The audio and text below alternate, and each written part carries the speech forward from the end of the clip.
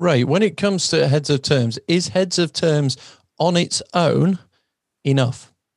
No. Heads of terms lead to a facility letter or to a contract. They're there just to, it's like an aid memoir. It's a checklist, really. It's just sort of, have we covered everything?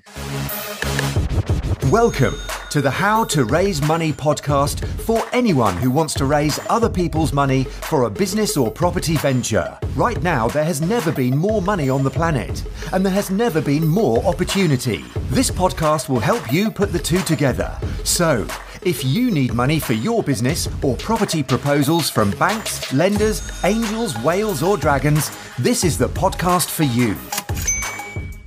Well, hi, everyone, and welcome to the How to Raise Money podcast. I am Ray McLennan. And it's with me, Nigel T. Best. Good morning, Raymondo. How are we? Good morning, Nigel. Yep. Sun is shining, splitting the rocks, and birds are singing.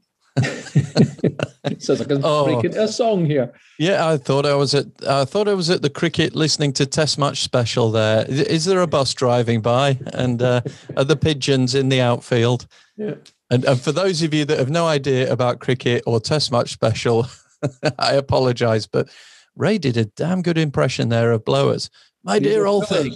Oh, my dear old chap. There we go. Anyway, Ray, enough of that. No one was really interested in how you are, probably, but probably not. I thought I'd better go through the motions on that one. But we've got an interesting one today, and I am going to, on behalf of the How to Raise Money podcast listeners, I'm going to be picking your brains about the legal side of things, because lots of terms are bandied around. Lots of people have lots of ideas about what you should use, what you shouldn't use, this legal instrument, this legal piece of paper.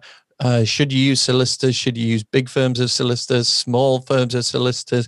What specialties should they have? All those things, and it can get a bit confusing.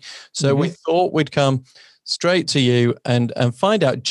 We're not going to go into details. We're not going to go into too many specifics. We're trying to give you a rounded picture and some sort of guides as to where you want to, go, and some of the things that you ought to do, some of the things you need to do in order to protect both you and the other party and the business or the property and everything. So, Ray, we're going to start off with a sort of pretend scenario, which may well be one that people are familiar with, but you are buying a property, and the property is a commercial property.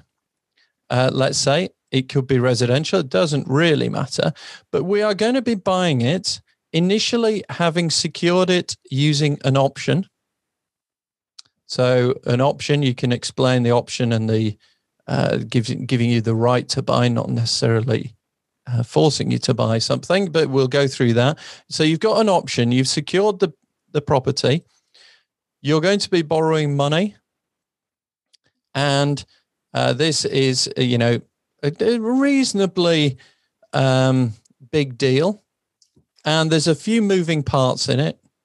And you're at the point where you're thinking, I think this deal works, but I've heard all these terms. We've got these things called heads of terms.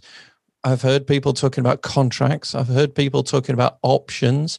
I've heard people talking about leases. I've heard people talking about me needing solicitors, them needing solicitors, and all manner of things. And I just want to make sure I get everything in order, all my ducks in a row when it comes to this, because I want to try and understand the potential pitfalls if these things aren't in place. So I don't know if that's painted a scenario that you can work with, Ray, but I'm nervous. I'm a nervous Nelly, and I just want to make sure that I've got the legal situation tied up with their legal pink ribbon and all sorted, so that I'm protected, they're protected, any lender is protected, and that, we're all good to go. So over to you, Ray. What should the first thought be? Okay, well, there are probably about 8 separate documents that might be required in that particular scenario. So that's unusual. That's quite a lot. But you've painted a picture that covers just about everything there. I'm already worried, Ray, that the meter is running with me, and you're going to be invoicing me later. Well, a lot of these things, contracts can be what's called boilerplate. A boilerplate contract essentially is a template, and you just fill in the template. There are lots of online places you can go, like Rocket Lawyer, things like that. We can get these contracts, but if there's a lot of money involved, my recommendation is you don't do that. You get lawyers involved. So I'll outline them here. We'll put them in the notes, and then I'll kind of go through what each of them is. But you're right about heads of terms. Yeah, you want to get heads of terms. So if you're borrowing the money, you're going to have a loan contract. You might have a joint venture agreement. You might have a shareholders agreement. You will have security documents. You're going to have the option agreement for the commercial purchase. Then you're going to have, if you're doing work to it, you're going to have build contracts, and then you're going to have things like collateral warranties, that sort of thing. So that's all the things that you're probably going to need. And I know that people say, oh, lawyers cost so much and all the rest of it. Well, one way to reduce a lawyer's bill for all of that is to get him involved at the heads of term stage. Get them involved, very early doors. So heads of term. So let's say the scenario is that you have gone out and you have got an option on a commercial purchase. Okay, someone's given you an option. Now, what they'll normally do is they'll give you an option for 30 days, 60 days, 90 days, something like that. If it's a buyer's market. If it's a seller's market, they're less likely to do it. But you do want to get some kind of option underway. So that's something you want to have in writing. Definitely want to get a document that allows you to have the right, but not the obligation to buy. Okay, Ray. So just when it comes to an option, we ought to probably just explain to people if they're uncertain, this is where you are not at this point committing to purchase. What you are, it's this balance, isn't it? Whereby you want to take further action, you want to spend some money finding out things, but what you don't want to do is spend all this money but have no control over the deal, and somebody just turns around and does the deal with someone else, and you've wasted money. Because people get cautious at that point, don't they? About, I don't want to spend £5,000 doing all this work if you're not even going to give me the chance of buying this building. So what does the option do? Well, the option basically puts you in pole position. So it means that the vendor, the person that's selling the building, doesn't sell it from underneath you. So you have an agreement. So if Nigel, I'm going to buy a commercial building from you, I say, right, Nigel, I like the look of that building. The price is about right. But I want an option for 60 days to find out that it's okay, to get the finance organized. And if everything's okay and subject to certain conditions, and those conditions sometimes can be known as a lifeboat clause. So, for example, you might say, well, it's subject to a suitable survey. Notice the word suitable. What does that mean? What does suitable mean? Well, I suppose it means whatever you want it to mean. I could turn around and say to you, well, Nigel, sorry, but the survey wasn't suitable, in which case I'm out, but I'm still in pole position until that particular point, because obviously you want to sell and I want to buy. That's why if it's a buyer's market, you're more likely to get an option agreement that's quite long. But if it's a seller's market, you're probably not going to. Now, equally, the vendor, person that's selling the building, could turn around and say, well, okay, I want some clauses in there that I've agreed a price with you. But if somebody comes along and makes an offer that is substantially improved on that one, then I want the right to consider that offer. Now, again, what the buyer could do is you could turn around and say, well, that's okay, but I'll have incurred certain costs then. So if you do sell it, I want you to pay me my costs if you get more money. So if you're buying a building at, let's say it's £1 million, but the clause might say, well, if I receive an offer of 1.1 million or more, I will pay you 10 grand, 20 grand or something like that. So these can all be put into the heads of terms. That's why they can be quite important. But essentially, the option gives you a bit of breathing space to know that you're the only one who can complete on that deal. Yeah. In those 60, 90 days, whatever you might have agreed. It Absolutely. Just gives you a bit of time to try and find out more info, get the answers you want to know before you press the button on going ahead. Because when you get to this point, you want to know the answers, don't you?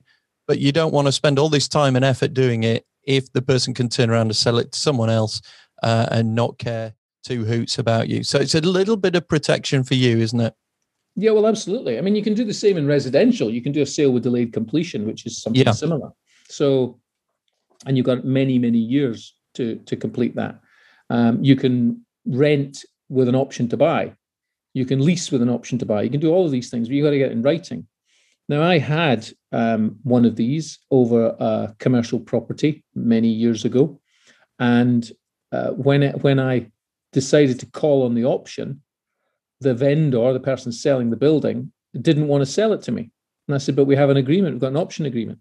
Now, this was 5 years after, and we'd agreed at a certain price. Obviously, the property had gone up in that time.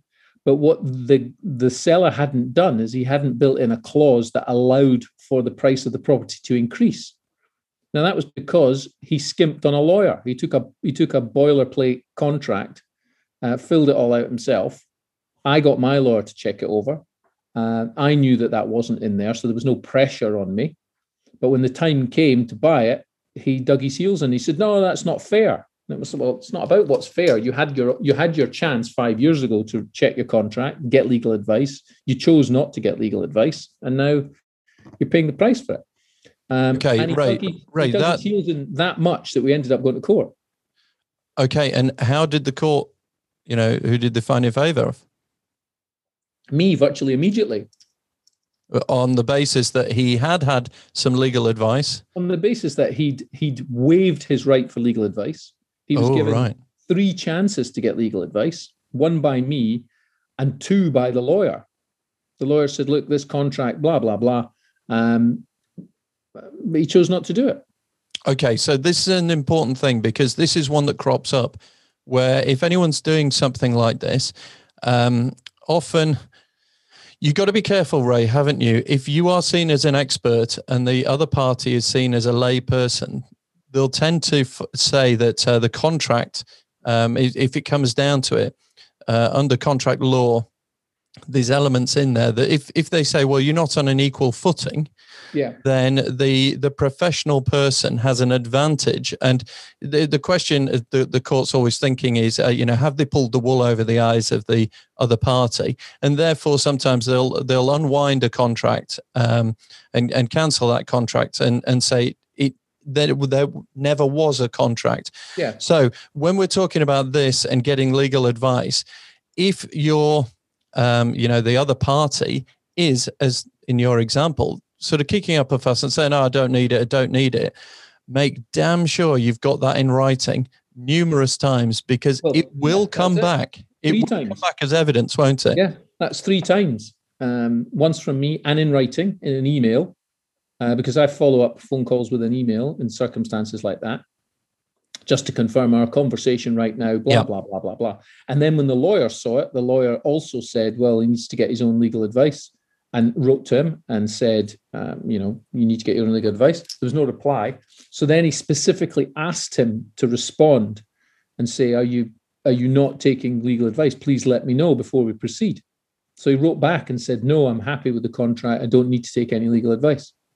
Yeah. That was the smoking gun, as it were. Okay, but there's been, one of the other things, just to sort of give the history of options have been around a long, long, long time. They're not a new thing. So some people look at it and go, oh, this is, and especially, some parties, some solicitors, they view these things as kind of newfangled property strategies as a way of swindling people. And yet these, as legal instruments, they've been around for years and years and years. Absolutely. There's nothing fancy in them. It's quite straightforward. But here's the thing, folks. You will, when it comes down to money and time, if in time you've agreed, so you write the option, it's got 7 years, you're going to buy it in any time within the next 7 years for 100,000. If that property in 6.5 years' time, when you say, I'd like to exercise the option and buy it for 100,000, if on the open market, you could get 200, 300,000 for it. You are going to have someone complaining. Yes, of course. Now, this is where it's important to make sure you got the legal documentation in place to demonstrate, as you did, Ray, that you advise them, please get it, please get it, please get it. Okay, will you confirm you're happy with it? That way, or you make sure that they use a solicitor.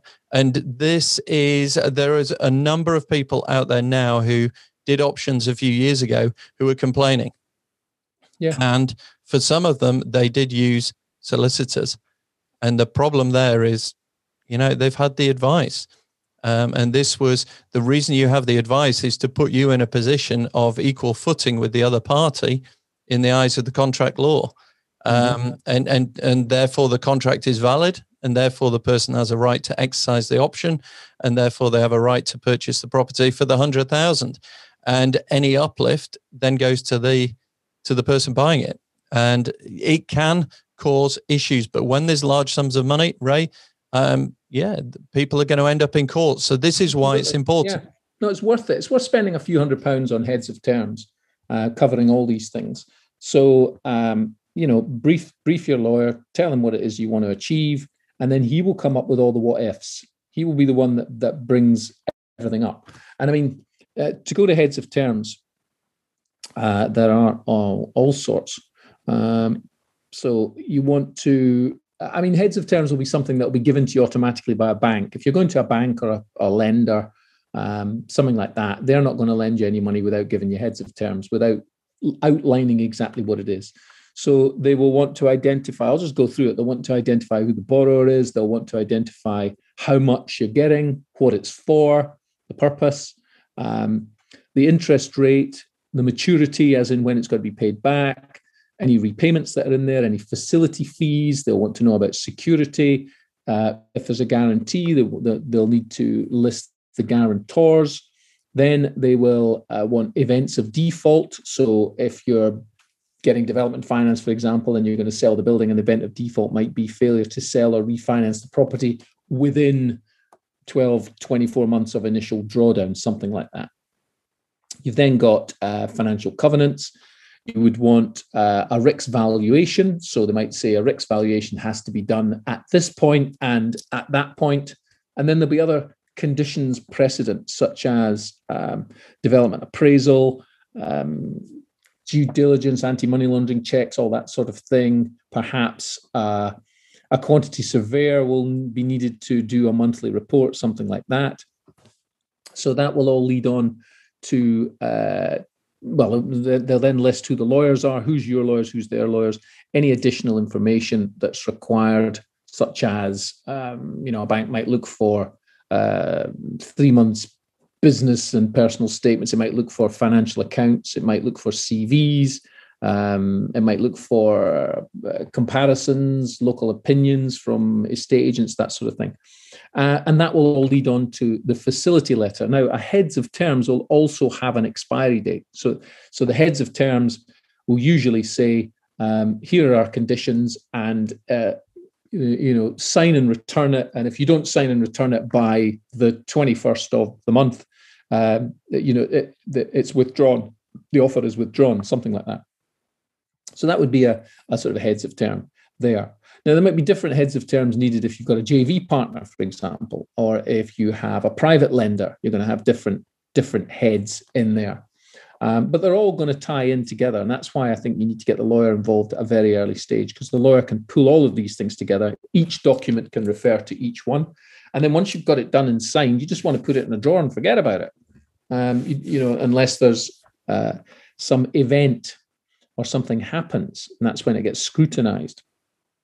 But the main points ought to be in there.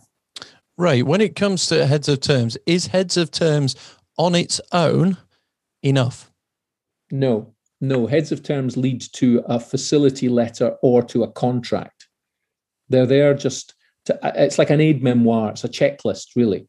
It's just sort of, have we covered everything? And you need to take a few runs at it, write down all the things you want to happen. The other person writes down all the things they want to happen, or you agree, and then you might banter it back and forward for a while.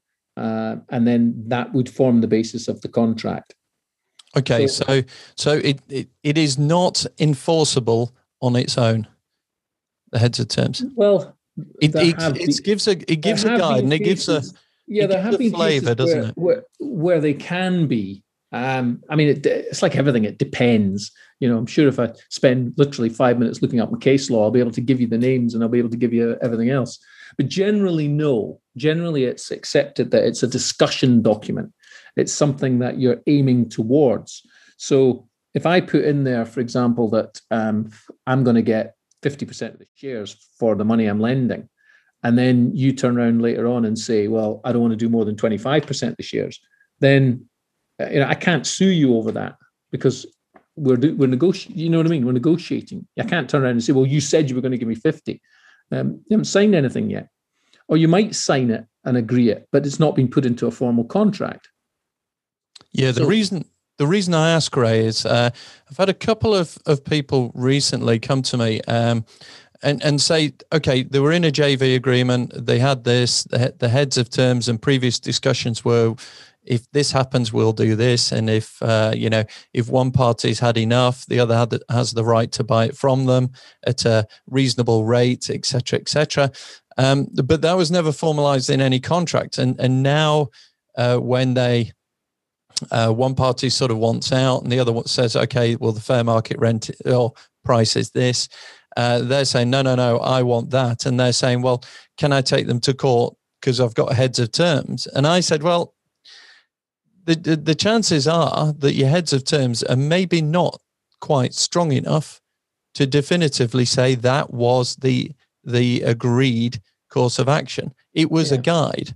And I've said, you need to get an opinion on that, because you could waste an awful lot of legal costs on trying to do something and still end up being frustrated. So this is one of the things I wanted to tease out in this episode is heads of terms are very, very useful, and they give the overall picture as to what you're all trying to achieve. But it is unlikely that it's strong enough to enforce in every situation and circumstance. And that's why, Ray, we move on to the other documents, as you say, facility letter and then contract. Mm-hmm. This is the document that can be flourished in court should the need arise. So if you want to carry on and explain the next sort of steps here, that'd be great. Yeah. Okay. Well, I mean, the facility letter or the contract, that's something where there's going to be clauses in there that tell you that this is binding and it's under the laws of England and Wales, or it's under the laws of Scotland, or whatever it happens to be. And it quite clearly lays out what you are signing, because there will be attached to that, in that contract, there will be other obligations. You might have to give a personal guarantee. You might have to grant security. You're going to have to do something, because money is going to be changing hands. So what the lender ought to do is, the heads of terms, if the lender says, right, we're lending £1 million on all, once all these conditions are satisfied, these conditions have got to be satisfied before the money will be transferred. So that usually means that a contract is entered into, the contract is battered back and forward between the lawyers until everyone's happy with it. And then once the contract is signed, the money has to be paid over within a certain time frame, usually 7 days, something like that. But it's usually done within a couple of days. Now you have a basis that you can hang your hat on. You don't want something that's wishy-washy, because things that are wishy-washy, and you talk about not wanting to pay legal fees, but if it's wishy-washy and you try and untangle yourself from it, your legal fees are going to be astronomical. Which is why I always recommend that people get legal expenses insurance. Always take out legal expense insurance. If you're running any kind of business, if you're doing any kind of property, you must have legal expense insurance, because there's always someone, always someone that will come after you. I think every business person is going to be sued once, twice, or 3 times over the course of their business life. And if you've got legal expense insurance in place, at least it takes the sting out of it. It's the same with having inspection insurance. If you're an accountant, you can offer people insurance against getting a tax inspection or something like that, and it's about, I don't know, 20 quid a month or something. But boy, is it worth it, because it's the hassle factor. If you've got an inspection and you want HMRC crawling through everything, your accountant is going to have to defend you. He's going to want to get paid. and he needs to know. And if there's a contract in place covering that, then perfect, that's fine. But if there isn't, the bill falls to you. No, wise things. So take note of that, folks. Okay, so we've got the heads of terms, we've got a facility letter, we've got a contract. What else might be useful to get opinions and get it formalized, documented, written down? What else might we need? Well, it might be a JV agreement. You might be doing a joint venture with someone. So the lender might also be a joint venture partner. Well, the loan contract and the joint venture agreement could be sort of merged into one and have addendums and things like that. But you might require a second, if you're going to do more than one joint venture together, you might want to have a second document, joint venture agreement. And one of the key elements in that, Ray, is there's an age-old phrase, start with the end in mind. Yep. So if anyone's starting a business, you should always think the end is to sell the business. When it comes to a property, the JV partnership is going to at some point end. And I guess you need to formalize how that end, what does it look like? Yeah. What triggers it? What rights does each have over the other person's share? And how can you go through that and make it work? So what are you thinking there? What are your thoughts on that? Well, definitely you want to have events of default and you want to have events of termination. So what is going to terminate? It could be time. It could be just say, okay, in 5 years' time, that's it. This contract will be null and void in 5 years unless mutually extended, something like that. Or you might say, well, the JV agreement is just over this one project. Once the project is finished and the money is split in the following manner, and it's usually a percentage, an anticipated amount. It always is, because you can never be deadly accurate on these things. Once that's done, you might also be setting up an SPV, a special purpose vehicle, which is a company that you're going to be involved in. Or you may already have a company, but the JV partner is stepping in, because they're lending money, but they're going to step in. And then there's step-in rights and all those kind of things that they might have. So that you definitely need a lawyer to cover it all off that's done it before. It's not rocket science for lawyers. Like I say, they've got boilerplate contracts and they will go through that. They will use that as a checklist and ask you what it is that you want. But get the lawyer involved at the heads of terms stage, and then it's much, much easier to create the loan contract or the JV agreement. And then you might need a shareholders agreement as well. There's all these agreements in there. Now, this sounds like, oh God, it's adding up to a fortune. But I mean, if you're dealing in a £1 million, £2 million, £3 million, £10 million business or whatever, then a certain percentage of that is allocated to legal costs anyway. And it always seems like money thrown away, but it's actually money well spent. It's an insurance policy. It's to make sure that both sides fulfill their obligations. And if somebody doesn't for whatever reason, then there ought to be a remedy. And that remedy doesn't always necessarily mean you end up in court. It just could mean that, I saw one where the remedy was the JV split was 60-40 and the remedy was just to change it to 70-30, something like that. There's usually financial implications in these. So it's always best to get a lawyer involved. Yes. And one of the things that seems to crop up time and time again that I've seen and, been involved in myself is where you've gone 50-50 on a property and one of you wants to keep it, one of you wants to sell. And it's how do you value that person's half share? Yeah. And it's always the argument over, oh, well, I'll just ask an estate agent. And you go, well, hang on. You might say to the estate agent, value this incredibly highly. Yeah. Not realistic. And it's how do you get those valuations? Because you're trying to find a sale value with never going to market. And you've usually got an arbitration clause in there anyway. Exactly. This is the thing that we need to make sure that we have in our deals, isn't it? Yeah, that we have these processes to say, okay, if you want to sell but you don't, and you want to buy out, do you have the right to be the first refusal to buy the other half? If so, how do we value it? How long do we have to do that? How long do we have to do this? And if you can't do the price, can you force the other person to sell as well? In other words, go to market and sell the whole property and split the proceeds 50-50. And this is where, Ray, you can fall out. You can fall out with people because, you want your money or they want their money. You don't want to get rid of the property. You see it as a long-term hold. And, it's all these scenarios that people don't often consider and put in writing. Those are all the sort of things you have to consider at the heads of terms. And that's, again, where the lawyer will help you. They're going to say, well, look at the exit. What is the exit? Do you want to sell? And if you both say, yes, we want to sell, the lawyer will say, well, what happens if you change your mind? So there will be a remedy for that, because you both might change your mind. You both might say, actually, do you know what? We've built this. Let's hang on to it. In which case, you have to codify that. Okay, Ray. Follow-up question on that then.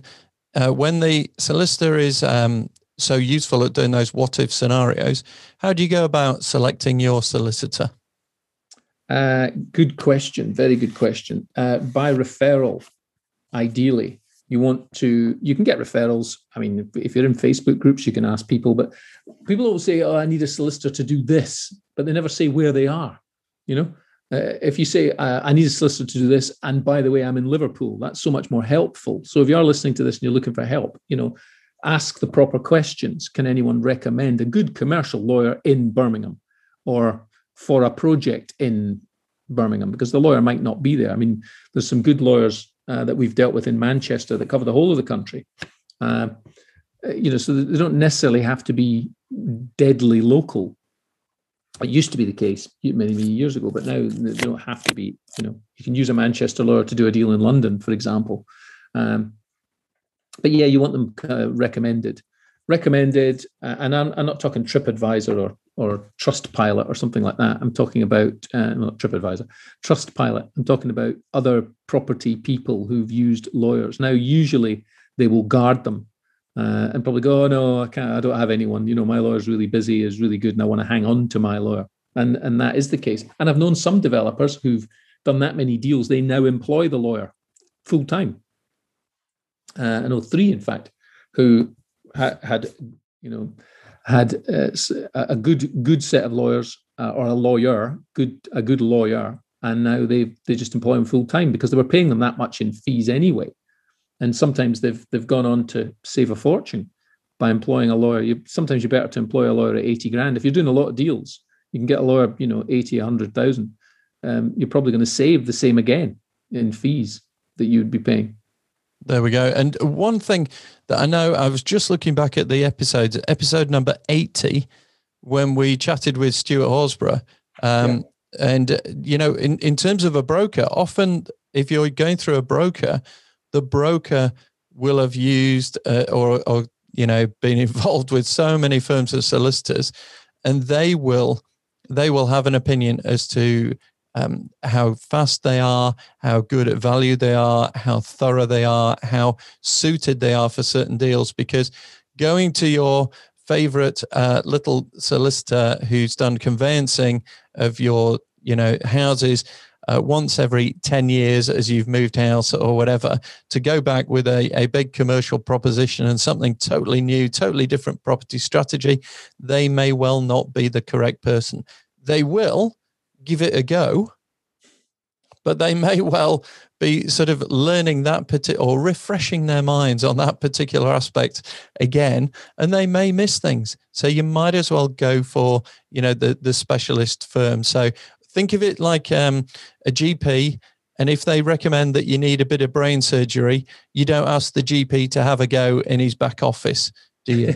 You then go to that person. So take the referral, take the advice, and just have a chat with them about it, because you might as well do it. It could save money in the long term, especially if they've got it slightly wrong in terms of suggesting some of these clauses or terms within the contract, and some have been omitted, not through negligence, but just by omission and not being necessarily totally aware of everything. So there you go. Good stuff, Ray.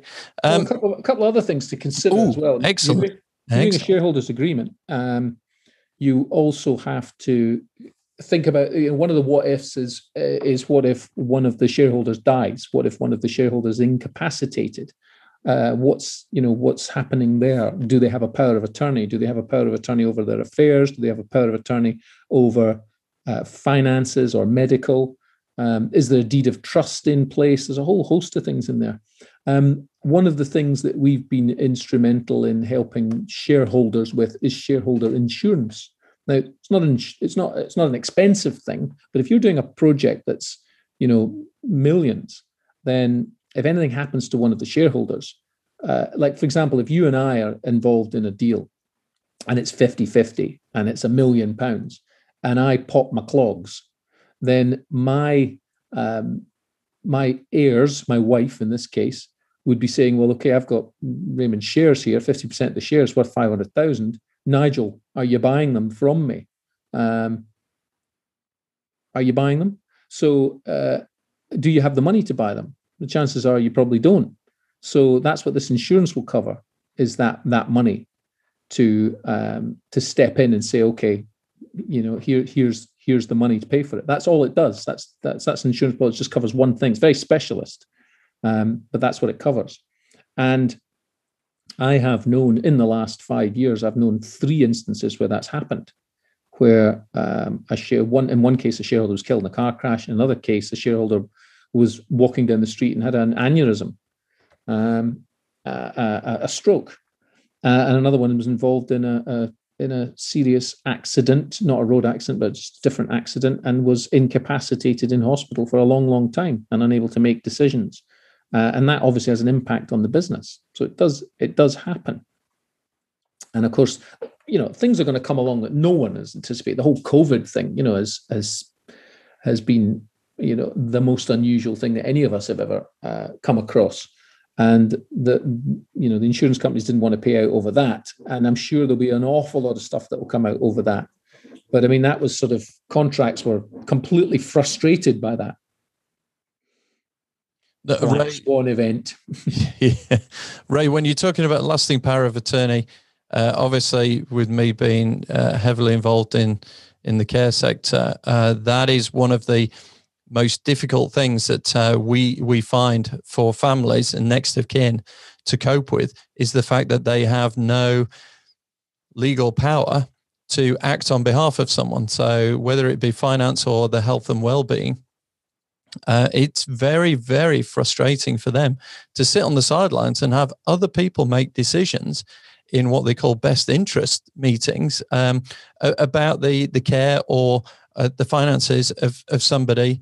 And you're thinking, hang on, this should be me. But you're in this strange limbo of not quite being in control of that. And I would definitely recommend to anyone that's out there, so whether it's you or you happen to have relatives who are in a situation whereby, the chances, when you look at the stats, the chances are that one or both will be in that sort of position, you need to sit down and have a conversation about lasting power of attorney. Now, what it doesn't mean is that they sign the documents and that all of a sudden you've got carte blanche to go in and raid their piggy bank and stuff. No, it's only when that eventuality happens where they've lost capacity that you can step in and then act on their behalf. But if somebody lacks capacity, they are then unable to sign those lasting power of attorney documents to give you control. So it's too late at that point to do it. So if you're thinking, I maybe need to investigate this, do. And it is something that is, a lot of them are prepackaged.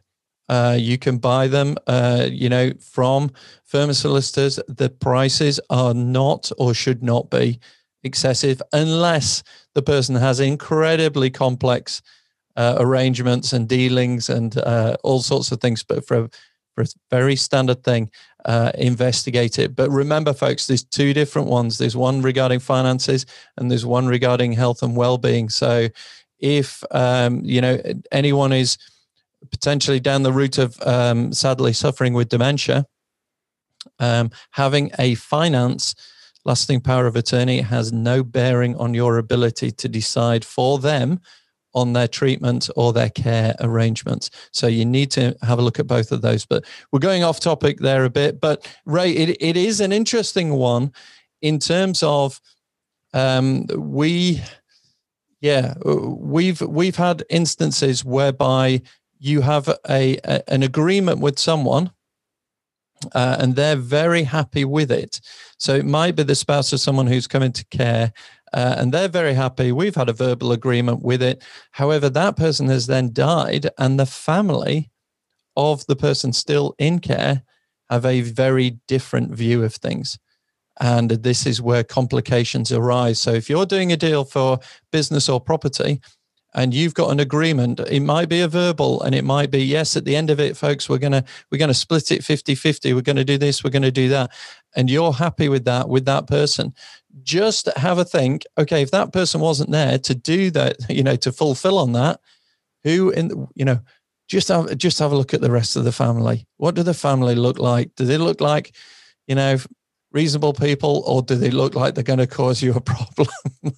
Because it's amazing when other people suddenly get notified that they might be the beneficiaries of things, they can start acting in very unreasonable, potentially, ways.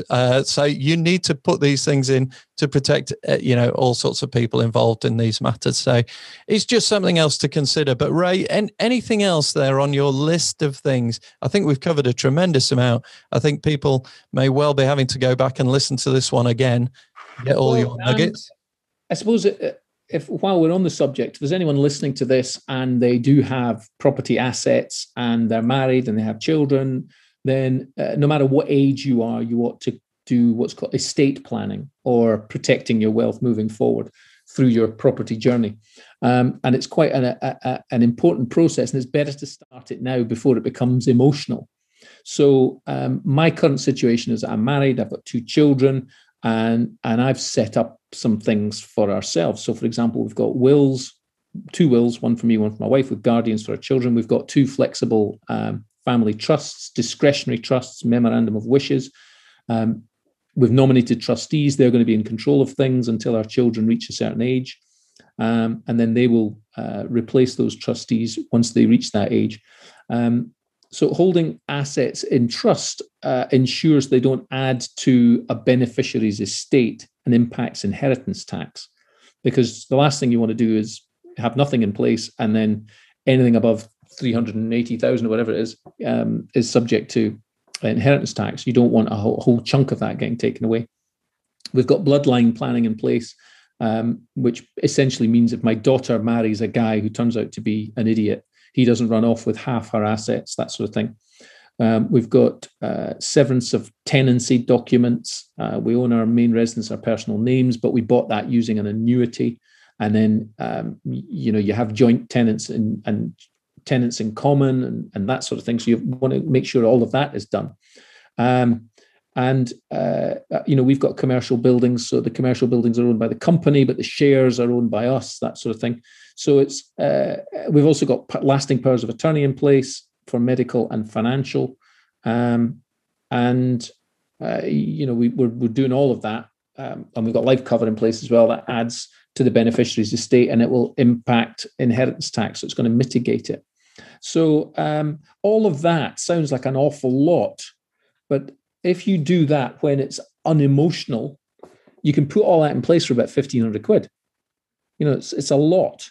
If you leave it and don't do anything, you could end up paying 50 or 100,000 in inheritance tax. It's that much of a difference. It is that much of a difference. So getting these documents in place might seem painful at the time, and I don't mean painful in terms of money, but it can take a while. I mean, putting a power of attorney in place takes about 3 months.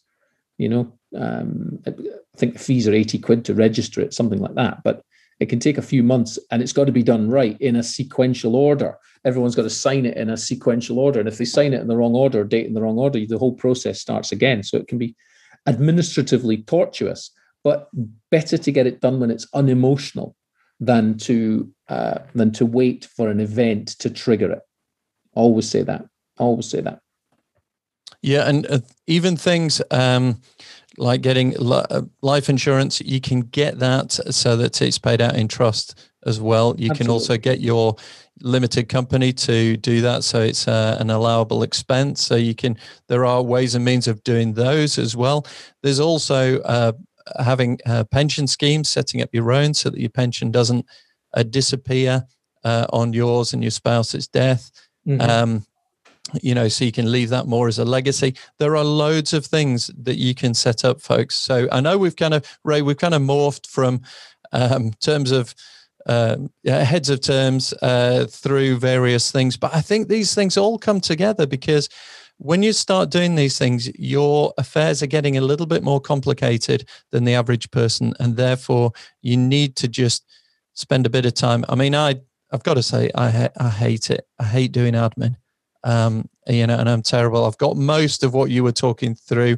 There's a couple I was thinking, ooh, yes, and I might need to just go back and revisit the will and update it for various things. But yeah, folks, someone once said that an awful lot of tax in this country, in the UK, is a tax on being ignorant. And it in many respects, it is true. And some people take the opinion it's not fair. They're not paying their tax. It's a case of, for some of them, the tax is, to all intents and purposes, optional. And if you do things in the right way and structure it the right way and get the right advice and do the right things, then some of these things you do not necessarily fall under the remit of being taxed on it.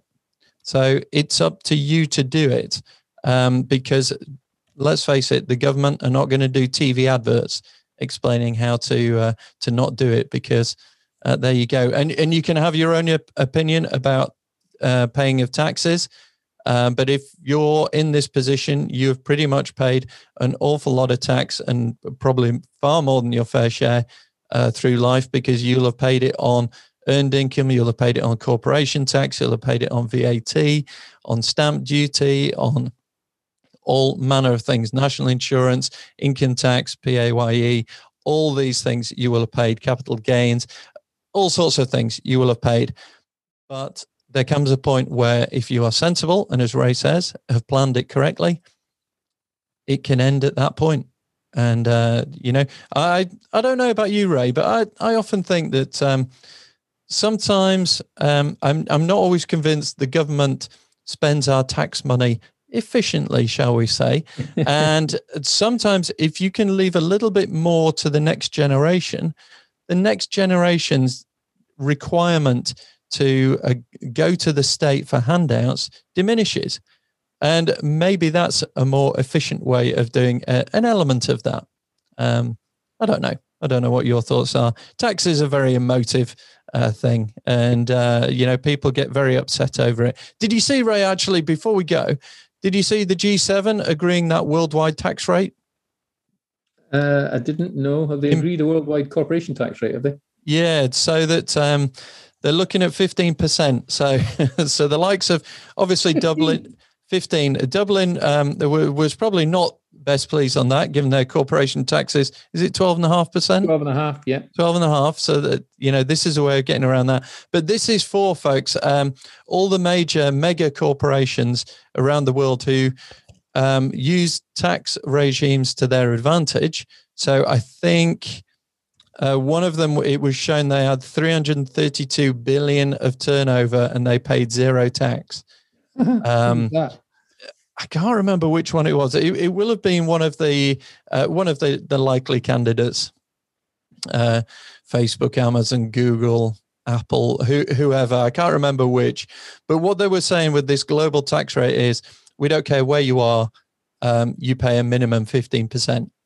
Mm-hmm. Driven, I believe, by America, but I think everyone else is thinking, yeah, we've got a chuffing big bill here for this coronavirus. We need to get something. And 15% of a 332 billion turnover, that helps. That helps. So there you go. So at the moment, you can, a lot of people get very angry about big corporations not paying tax. But if the law says that they don't need to, if they do it in a certain way, I don't see what your argument is. Your question should be, how do we change the tax regime to make sure that doesn't happen? So there we go. But Ray, excellent stuff. I'm hoping that has really helped people. People would love to hear your feedback. Give us a review on Apple Podcasts. That would be great. I don't know. And if anybody wants any of that information on trusts or anything else, then feel free to email. Yeah, well, what we can do is we'll stick it. We'll put it on the website, and then you'll be able to click on it and get a summary of that. How about that, Ray? Yeah. So go to the website www.htrmoney.co.uk. I think it's .co.uk. It is .co.uk. It is .co.uk. God, I really do twist myself in knots on that. But yeah, that would be great. Do that. Get that because it's brilliant. Here we go. Must listen. 5-star review. Difficult subjects made easy to digest and understand, gives confidence to move forward with any plans you will have around raising finance. And that was from a couple of weeks ago. Yeah, a couple of weeks ago. There you go, from JW. Thank you very much. That's brilliant. Really pleased for that. And we've got another one. Yeah, we've got people, Ray, you've got to question the sanity of some people, because you've got people who say, keep it up, keep going. They're encouraging us. They're encouraging us. Ray, whatever next. So you're going to sign us off? All right. I have been Ray McLennan, and on that bombshell, yeah, I'm still Nigel T. Best. How to Raise Money podcast. Yeah, Ray, great stuff. Valuable content today. Thank you so much on behalf of everyone for your insights there. Fantastic stuff. We'll see you soon, folks. Bye for now. Bye-bye. Thank you for listening to the How to Raise Money podcast. It's made for people who want to raise money as debt or investment equity for their business or property proposal or empire. See you next time, where we can show you how to raise money. There is abundance. There is money enough for everyone on the planet. The question is, who has yours?